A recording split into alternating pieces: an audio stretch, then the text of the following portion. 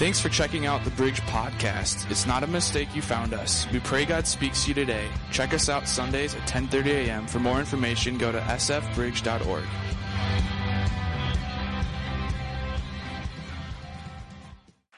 Well, amen and amen. This is a fun day, isn't it?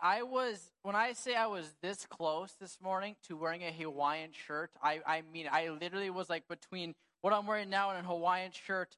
And I thought about doing it because it would have been awesome, right? It's like negative 450 degrees outside. Would have been great, but I was like, I just don't want to be cold, and so this is what you get. But these are my people. These are the proud and true Minnesotans that are like, bring it on. Mother Nature, I'm not scared of you. I'm coming to church. It's going to be awesome.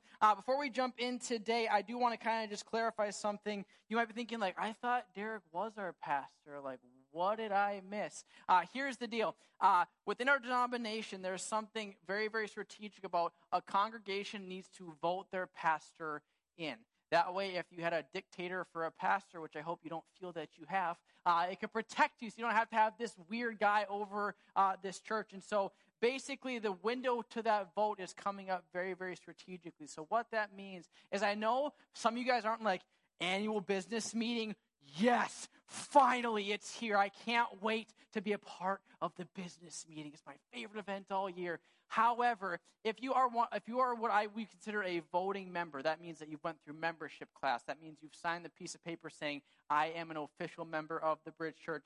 We would love for you to make sure you're especially there so we can have that vote. Now, full disclosure, if you are not an official member, but you are a part of this church, I'd very much encourage you to come and be a part of this meeting because it is cool to see what God did in 2023. We look back on some of the different things that we can measure and look at, but it's also a great time just to share, where are we going?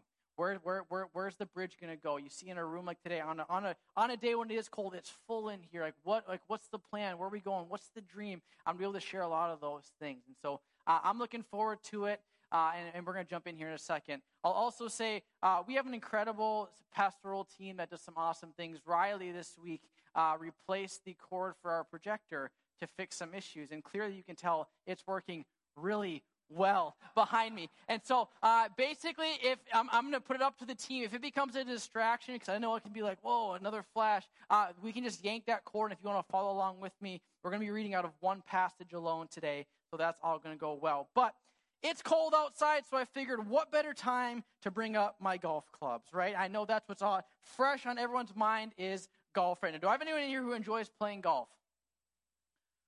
7 of us. Fantastic. Okay, so not many people like golf. What you might not know about me is I really enjoy playing golf. It's something I look forward to in the summer. It's something every time I have a chance to get out to, I really look forward to. I love playing golf. What you also might not realize is I'm not very good at golf. I enjoy playing it, but I am not very good. And what's interesting about golf is the whole concept of golf is relatively simple. You get this ball in that hole. Very simple, right? But those who play golf know that's not golf. Golf is very, very interesting. It's very, very complex. There are some days you're like, man, I am figuring this thing out. I hit the ball well today. I'm doing great. I might, if I just tried hard enough, I might have a chance at the tour. Then the next time you go out, it takes an extra 20 minutes to get home because you just swing by hole 7 and pick out your sand wedge out of the pond because you chucked it in there after you sailed over the green 4 times, right? Golf is a very humbling sport. Just the time you think you got it figured out, you don't. And it made me think this week because I have a very vivid memory of playing golf with my family. See, here at 3 years old, I had a golf club in my hand, like the little Fisher-Price plastic set when the golf ball is this big around and you can't break a window. That was in my hand at 3 years old. My parents dropped me off at golf league at 8, 9, 10 years old. We loved playing golf as a family. Again, the problem was I never really got better at 8 years old, 9 years old, 10 years old. So when I was 12, we were spending some time in North Dakota working on our duck shack, and we decided to play golf while we were out there. Now, it's not quite Augusta, but it got the job done. And so we're out there, and it was one of those rounds where, you know the round where you go out there and you're looking forward to playing golf, and after the first hole, you're like, why did I come out here? Because it was one of those kind of rounds. Every single shot I hit was 20 yards about this high off the ground. And you have to understand, I didn't love Jesus at 12 years old. So there were things that came out of my mouth that shouldn't have came out of my mouth at 12 years old. It was one of those kind of days. And by the third or fourth hole, my dad's like, Derek, you got to fix your grip. And I'm like, no, Dad, I don't. My grip's fine, but thanks. And so then the next hole is like, oh, I'm going to show my dad. My grip is just fine. So here I go. I come up to the tee, and I'm thinking to myself, I'm going to crush this ball so hard, and my dad's going to be proved so wrong, and it's going to be awesome. So here I go. I get up there. I tee my ball up. I take some time. I take a big, deep breath. Prove Dad wrong. Prove Dad wrong. Prove Dad wrong. Here we go. I kind of fixed myself, and when I say I swung the hardest I've ever swung, I mean it. They probably felt the wind behind me as I did it, and I crushed it. I mean, I made pure contact. I crushed it. The problem is if I lined up this way, I crushed it that way. I mean, it went straight right in a hurry. It was a horrible shot, and I boiled over. I went ballistic, and my dad didn't say a word. Any parents in the room, you've seen this meltdown before. You're like, today? No. Yesterday? Yes. It was one of those kind of situations. And then on the next one, he's like, Derek, can I just show you something? Sure. Show me whatever you want to show me.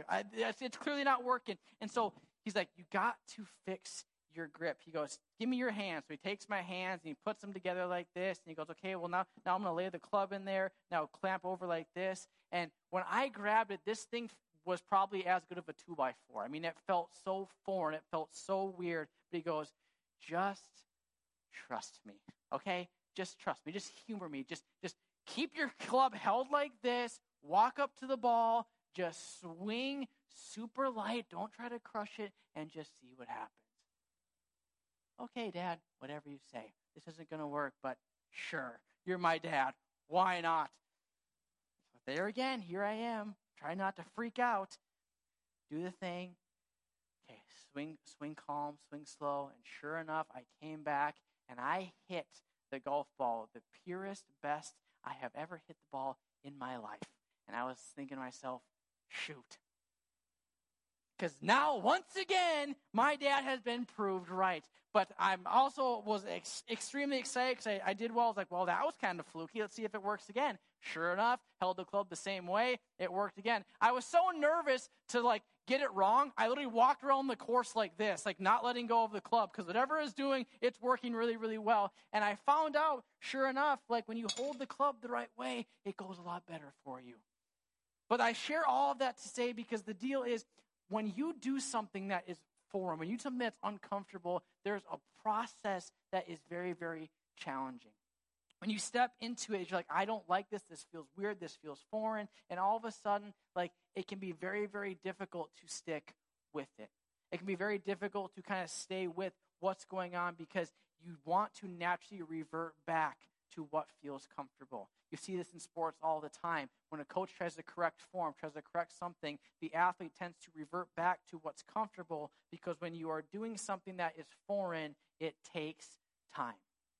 It takes time to finally go through it. And the reality is while in that moment it felt like I was holding the club so weird, it felt so uncomfortable in my hands, over time, the more I did it, all of a sudden now when I walk up and I grab my golf club and I grab and I grip it everything correctly, it doesn't even feel weird. It feels natural. It feels common. It would feel more weird to hold it wrong at this point. And I say all of that to say the correlation between golf and prayer I know is not a seamless one. As a matter of fact, it's a very weird one, especially if you're not a golfer. But the deal is when I look at prayer, when I look at what it looks like, I think there are so many parallels to my experience because for some people, prayer is really uncomfortable to you.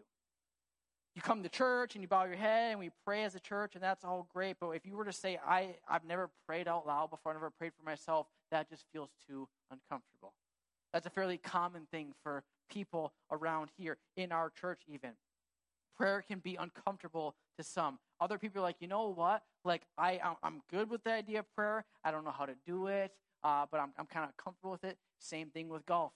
Not that I'm against golf. I just don't know how to do it. Some people are like that. Other people, you are in the spot just like golf where it's like, I know I'm not going to golf because I know it's not going to go well. And I know I'm going to feel dumb. I'm not going to like it, so I'm not going to golf. And I think as much as it's crazy to say, sometimes prayer can feel the exact same way. I don't know how to do it. I don't know what it looks like. I don't know how to go through this. And all these things are, which is why I'm so excited for this series about prayer. Because here's what I do know. Regardless of how prayer feels to you right now, here's what I know. Is prayer is powerful. I believe as we as a church seek God through prayer, we are going to see breakthrough. Breakthrough in your family, breakthrough in your finances, breakthrough in all kinds of things. I don't know the calculus, I don't know the formula, I don't know how it might look, but I do know as we seek God through prayer, there is going to be breakthrough. I also know as we seek God through prayer, some of the fears that have held us back from chasing our dreams, chasing our aspirations, doing what God's called us to do are going to melt away as we are assured of God's presence. I know as we seek God through prayer, there's going to be renewed freedom. The things that have bound you for so long are going to be removed as you trust in God through prayer. And here's how I know all of that is because prayer changes things. That's not some cutesy Christian mantra. That is something, it is a truth that we see laid out in Scripture. It's something I've personally witnessed, something I've personally seen, something I have personally felt in my own life and in my family's life as we've seen God move in a powerful way. So here's the deal. I know for a lot of us, it's not a matter of I'm not on board with the why. I know why prayer is important. I know why we ought to pray. I know why prayer is what it is. It's not a matter of why. It's a matter of how. I don't know how to pray. I don't know how to pray for myself. I don't know what to pray for. I don't know what that looks like. I don't know how. Or maybe I know how to pray, but I want to go deeper in prayer. And I don't know what that looks like. So wherever you're at in this room, if you're brand new to the church, first time in the church, first time walking in, or whether you have been going to church your whole life and you've been praying for your whole life, I believe and I am strongly convinced that today, through something that we look at through Scripture, you are going to feel empowered, encouraged, and uplifted in this idea of prayer. So if you are excited today, if you're warm today, would you say, let's go? Matthew chapter 6, how do I pray? Directly from the mouth of Jesus. Matthew chapter 6. And when you pray, do not be like the hypocrites, for they love to pray, standing in the synagogues and on the street corners to be seen by others. Truly, I tell you, they've received their reward in full. But when you pray, go into your room, close the door, and pray to your Father who is unseen. Then your Father who sees what is done in secret will reward you. Matthew chapter 6 is the smack dab middle of a sermon that Jesus himself was preaching. If you read Matthew 5, 6, and 7 in your Bible, that's actually a written version of a sermon that Jesus gave called the Sermon on the Mount. And that sermon was Jesus' cornerstone of theology. It was what he believed in. It's what he went after. And with smack dab in the middle of it, he talks about prayer. And prayer is one of those things he has a lot to say about it because it's a lot of something he did.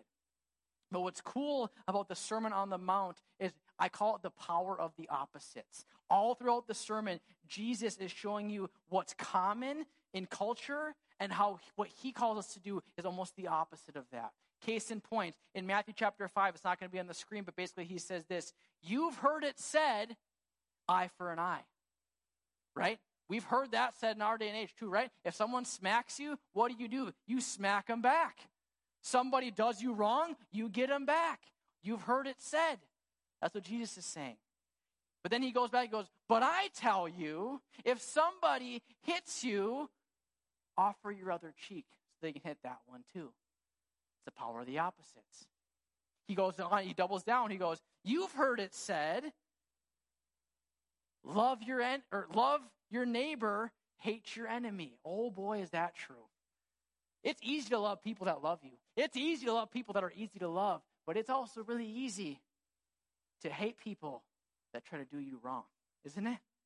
It's easy to not want to see good things happen to people that make it their mission to do you wrong. Jesus says, you've heard it said, love your neighbor, hate your enemy. But I tell you, love your enemy and pray for those who persecute you. You ever tried praying for someone that you really dislike? The challenge. And Jesus is going through this whole thing of it's the power of the opposites. He's showing you, this is what's common. I'm calling you to be uncommon. I'm calling you to be different because I am doing something different inside of you. And he goes on in Matthew chapter 6 to apply that same power of the opposites to prayer. How do you pray? Here's how you don't pray.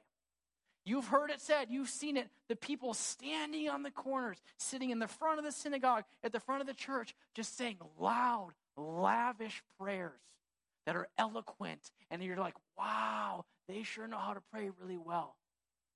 Because spirituality in this day and age was like a mark of prestige. If somebody could pray really well, you kind of were like, I want to be like them.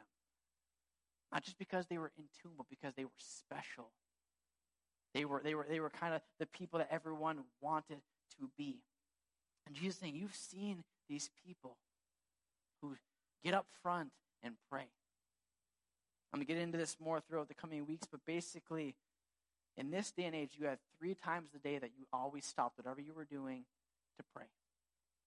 So there would be people where it's like, I know that prayer time's at noon, so I'm waiting till 11:50 to go run my groceries so that I just happen to have to pray in front of people, and then everyone's going to see how really spiritual I am.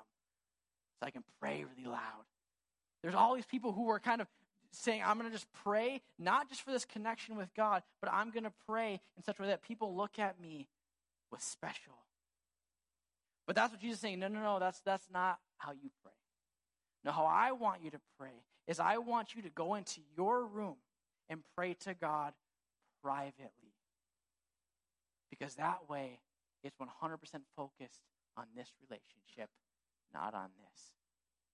What you do in secret reveals a lot about your motivation, right? When you do things when nobody else is looking, it proves that you're doing them for no other reason other than the fact that you are doing it for the sake of whatever you're doing. I see this the most at the gym, right? Because the 4 times a year I go to the gym, I see this. You have some people that I would say they're focused, right? They know exactly what they're doing. They got their headphones in. They go from machine to machine. They're doing their thing. They're doing their thing. They're doing their thing. They take some time to rest. Then they go back. Then they rest. Then they go back, right? Then they go off to this machine. They do that. Why? Because they want to get bigger. They want to get stronger. Then you have other people, and if this is you, no shame. I'm just saying it's a little different. You have some people where it's like, well, that's good. I'm going to text a little bit, go on TikTok, right? This is my favorite when it's like, let me grab my phone here. Yeah, right. Gosh. And then you go home, right? Like there's that too. Like it's not in here that's bad and this is good. It's just you have different motivations. The people who want to get big and strong, they don't care about what people think about on Instagram because they want to be bigger and stronger for themselves. What you do when nobody is looking reveals your motivation. So, Jesus is saying, when you pray, get alone. Not because you need to hide, not because you need the privacy, but when you get alone to pray, it's all about that intimacy with God himself. And that is what you are supposed to pray.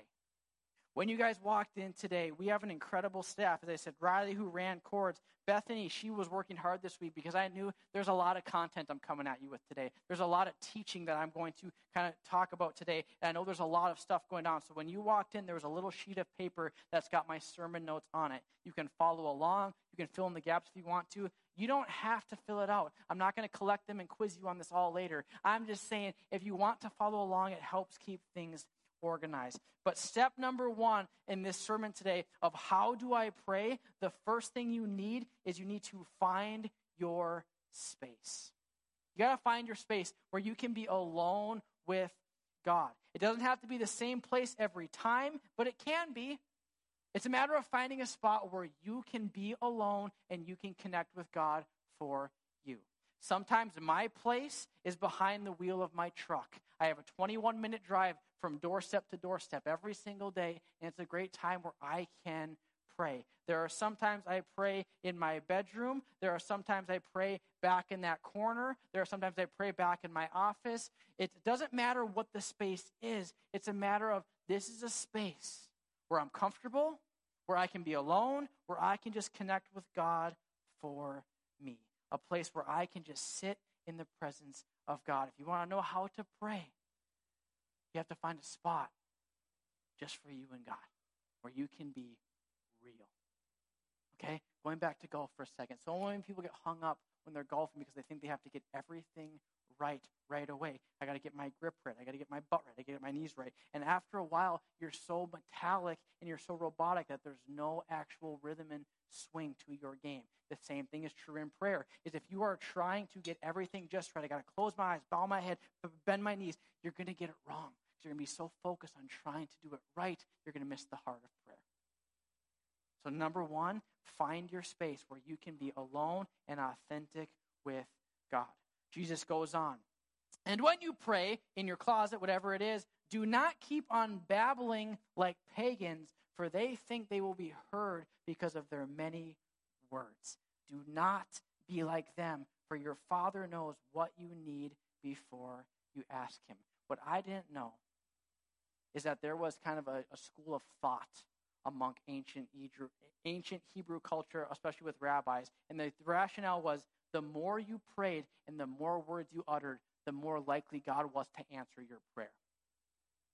So that's why you see in 1 Kings chapter 18, when the worshipers of Baal are praying all day long, it's not because they're that dedicated, it's because they're convinced that the more I pray, the more likely it is that God's going to answer my prayer. And Jesus is saying, no, that's wrong. That's not. You don't have to go on babbling like the pagans. You can just be honest and sincere. Why? Because your Father knows what you need before you ask them. I have a 3-year-old and a 5-year-old, and they love having my attention and my wife's attention, to the point that when we are driving somewhere, my wife and I are having a conversation, if I don't answer right away, they keep on going. Dad, Dad, Daddy, Dad, Dad, Dad, Dad, Dad, Dad, Dad. What? Right? I heard you the first time. I'm just talking to your mom right now, and I sure love you, but I'll get to you in 2 minutes. We're all been there, right? I'm not alone in that. Okay. Jesus is still working on me. We heard him the first time, right? Your Father knows what you need before you ask him. You don't have to go on with these long, eloquent, beautiful, long, lengthy prayers as a way to get God's attention. He knows what you need. He's a good dad. Just because it's not being answered the way that you want right now doesn't mean he's not listening. And it doesn't mean he doesn't hear you. Jesus is calling out this notion that's false, saying you have to pray and pray and pray and pray and pray, or else it's not going to work. As a matter of fact, what you have to do instead is just the opposite. You just have to be sincere. How do you pray? Step number 2, you have to be sincere, not wordy. When you pray, as you pray, before you pray, just take a moment and just do a little bit of a just self-exam. What I mean by that is, what am I feeling? What's on my heart right now? What am I feeling? What am I excited about? What am I stressing about? What am I worried about? What am I scared about? What is it that I've kind of just been fixating on all day long? What is it that's on my mind and on my heart right now? Because a lot of times we're good at just like putting those things off to the side. When you go to work, when you go to church, it's like, I got a major problem going on right now, but I'm just going to kind of set it off to the side for now. God wants that major problem. He wants that major excitement. He wants all of it. Your Father knows what you need before you even ask. The thing about prayer is that you're not praying to someone who's uninformed. You don't have to catch God up and go, all right, God, so here's the deal. So this is going on at work. This is going on at home. This is going on in my heart. Let me just bring you up to speed as to what's going on. No, he knows you. He knows the number of hairs on your head. He knows what you think before you think it. He knows what's on your heart. He knows every single thing about you, things you don't want him to know and things you do. He knows it all. And that's what Jesus is saying, is you don't need to present yourself when you pray. You just got to be real. You got to be sincere. It's got to come from here, not from here. When you pray, it's got to come from the depth of your heart, the things that are on your mind. You don't have to worry about small talk. You don't have to worry about kind of making conversation and then dropping the bomb on him. You can drop the bomb on him right away as to what is going on. Because if you only come to God with what you think he wants to hear, you are going to be okay with him only answering the things you think he wants to answer. What I mean by that is, it's amazing how there's sometimes really tough things that we don't even pray about. Like, I'm going to pray, but I'm not going to pray about that thing. That's too heavy. I'm working on that. He wants all of it. He wants every single piece of it because he knows what's on your heart. He knows what's in here. And I think of it as a door. Like, he knows what's behind the door of your heart, but he's not going to bust the door down. He wants you to open it up to him. He wants you to say, God, I want you in my life. I want you a part of every single thing of this. And when you open up your heart, he comes in and he meets you there. Prayer is not about long or short. It's about deep or shallow. I prayed for 20 minutes sometimes, but really prayed about nothing that was actually on my heart. So I was just too nervous to bring this up. I was too ashamed to bring this up. I've also prayed for 10 seconds, and it was way deeper than any prayer that had been 20, 30 minutes long. Why? Because in that moment, I needed God bad, right here, right now. And the prayer was quite literally, Jesus, I need you right now. Please give me wisdom. And let me tell you, the power of that prayer, as short as it was profound because it was deep. It wasn't long, but it was deep. Jesus is saying in this text, prayer is about being sincere and not wordy. It's about getting to the heart of what's really going on. And let me encourage you with this. If you have to pray internally to get deep as a starting point, that's fine. Again, I would much rather you say internally, Jesus, I need you right now. Give me wisdom. Jesus, help me with this. I'd rather you pray in your head than have you not pray at all. Okay, again, it's about what works for you, how you connect with God. It's about being sincere and not wordy. So Jesus just covered now how not to pray. But now he's going to jump into, here's the specifics of how you should pray. Matthew chapter 6, Our Father in heaven, hallowed be your name. Your kingdom come, your will be done on earth as it is in heaven. Give us today our daily bread, and forgive us of our debts, as we also have forgiven our debtors. And lead us not into temptation, but deliver us from the evil one. This is called the Lord's Prayer. Last week I read a little bit about this, and I asked everyone to raise their hands who's heard of this, and almost every hand in the room went up. You've heard this before. Maybe you haven't, but a lot of you have.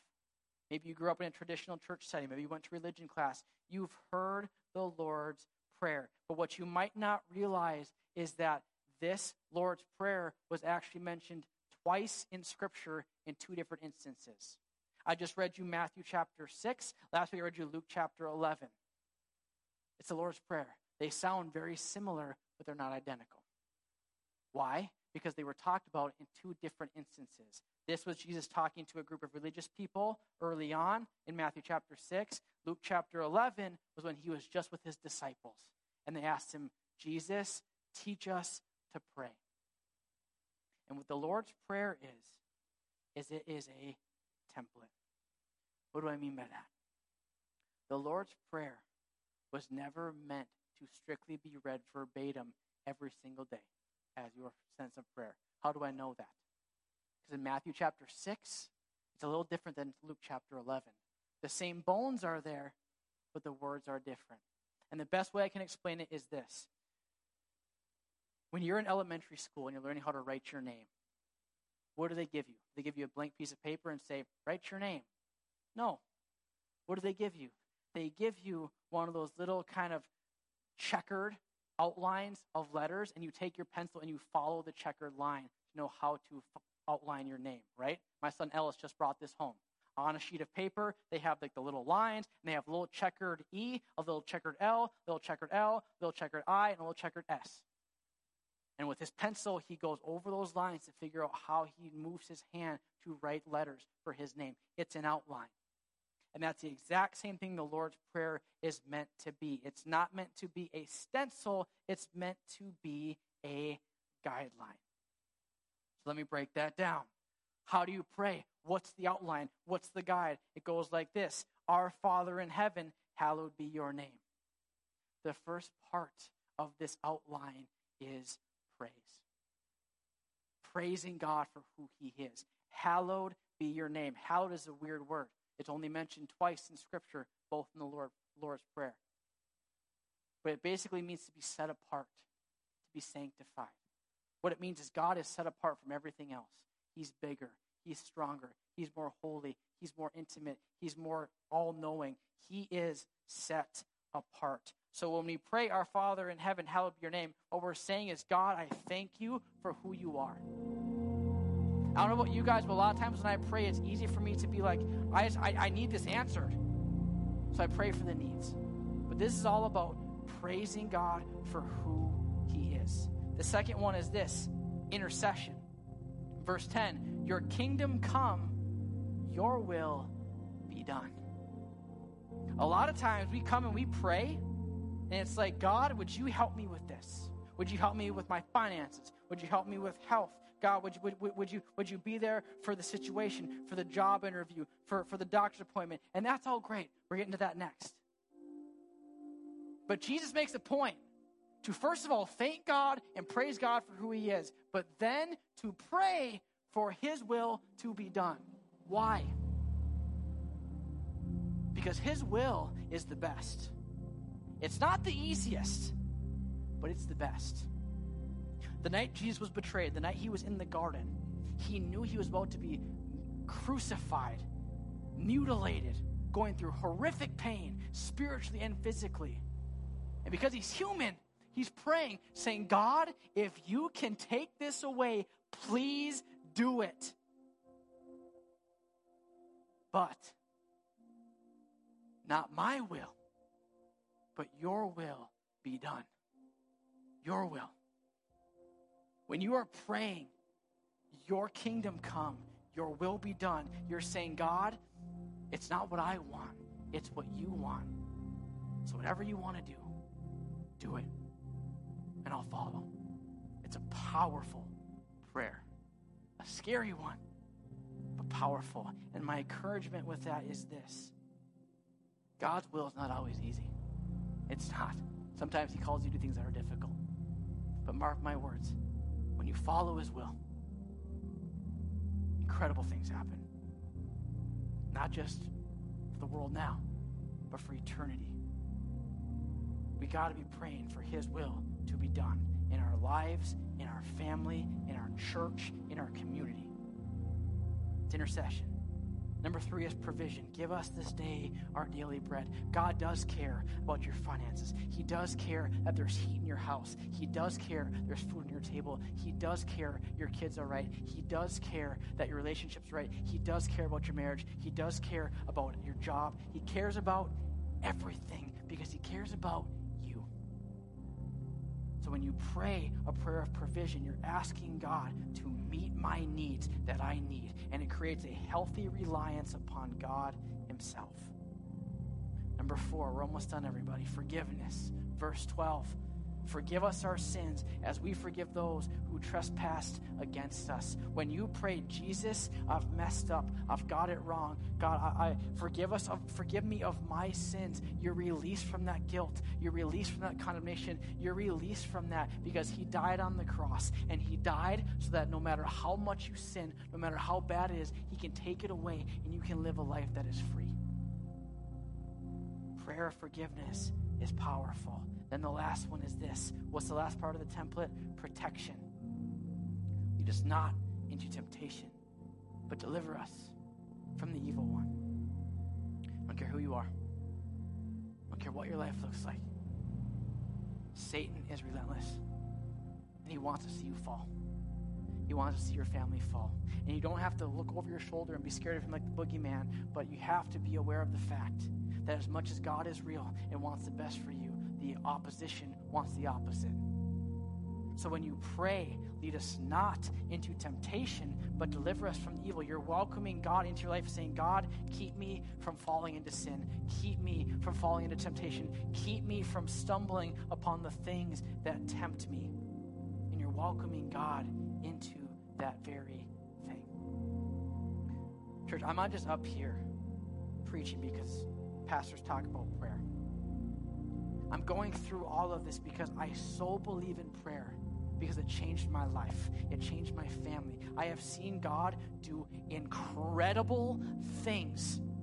Things I can't even begin to, just miracles, medical, miracles, financial, miracles, relational. I've seen it personally. I've read it. I've heard of it. God moves. God does things. He is not some absent God who's distant. He really changes things in a powerful way when we pray. Not because we have the power, not because it's reliant upon us, but we do it because when we truly seek God and welcome him into our life, he goes, all right, watch this. Watch this. I'm going to do something awesome. And when you have the mind to look for Jesus, you'll see him moving in some profound ways you maybe didn't understand before. So the last part, if you forget everything else I just said, if you forgot it, if you take nothing else away but this last point, I'd be okay. How do I pray? Point number 3, you converse with God. That's what prayer is. It is a conversation with the Lord Almighty. You don't have to come up with all these words. Oh, Jesus, you are magnificent. You are omniscient. You are all-powerful, omnipotent. I thank you for who you are. You don't have to do that. You don't have to impress him. You have to be real and talk to him. I'm so fortunate that I have people in my life that I can walk up to and just say, this is what's going on. This is the situation. This is the good. This is the bad. This is the ugly. You're never going to believe this. This happened. Isn't that awesome? I have all the different emotions. And I can go to these people in my life, whether it's my parents, whether it's my wife, whether it's my friends. I can go to them high and low and just talk. Easy. Why? Because there's intimacy there. And it's just a conversation. And that is what prayer is meant to be. It doesn't have to be rehearsed. It doesn't have to be articulate. It has to be genuine and sincere, a true conversation with God. And understand, sometimes those conversations will get a little rabbit-trailed, okay?